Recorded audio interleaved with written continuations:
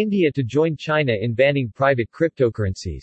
India's previous ban on cryptocurrency was overturned in April 2020, leading to a booming cryptocurrency market. A new bill that would create a framework for establishing an official digital currency and prohibit all private cryptocurrencies in India has been added to the upcoming agenda of India's parliament. A plan to ban all private cryptocurrencies came just days after India's Prime Minister Narendra Modi argued things like Bitcoin could end up in the wrong hands and spoil our youth. New proposal was announced today by the Lok Sabha, the member of India's House of Representatives.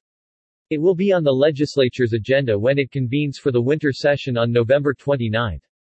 India's previous ban on cryptocurrency was overturned in April 2020, leading to a booming cryptocurrency market. While no official data is available, industry estimates cited by Reuters have put the number of crypto investors in India between 15 and 20 million people, with holdings worth up to 400 billion rupees $5.4 billion. The New Delhi central government has been less enthusiastic, however. Last week, PM Modi said it was important that all democratic nations work together on cryptocurrencies such as Bitcoin, and ensure it does not end up in wrong hands, which can spoil our youth.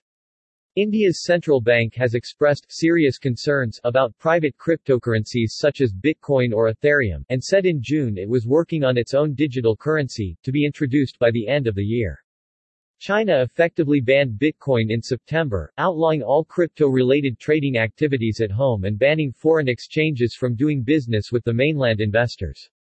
Meanwhile, the Central American nation of El Salvador has declared Bitcoin legal tender alongside the US dollar, and set up crypto mining facilities powered by geothermal energy from volcanoes.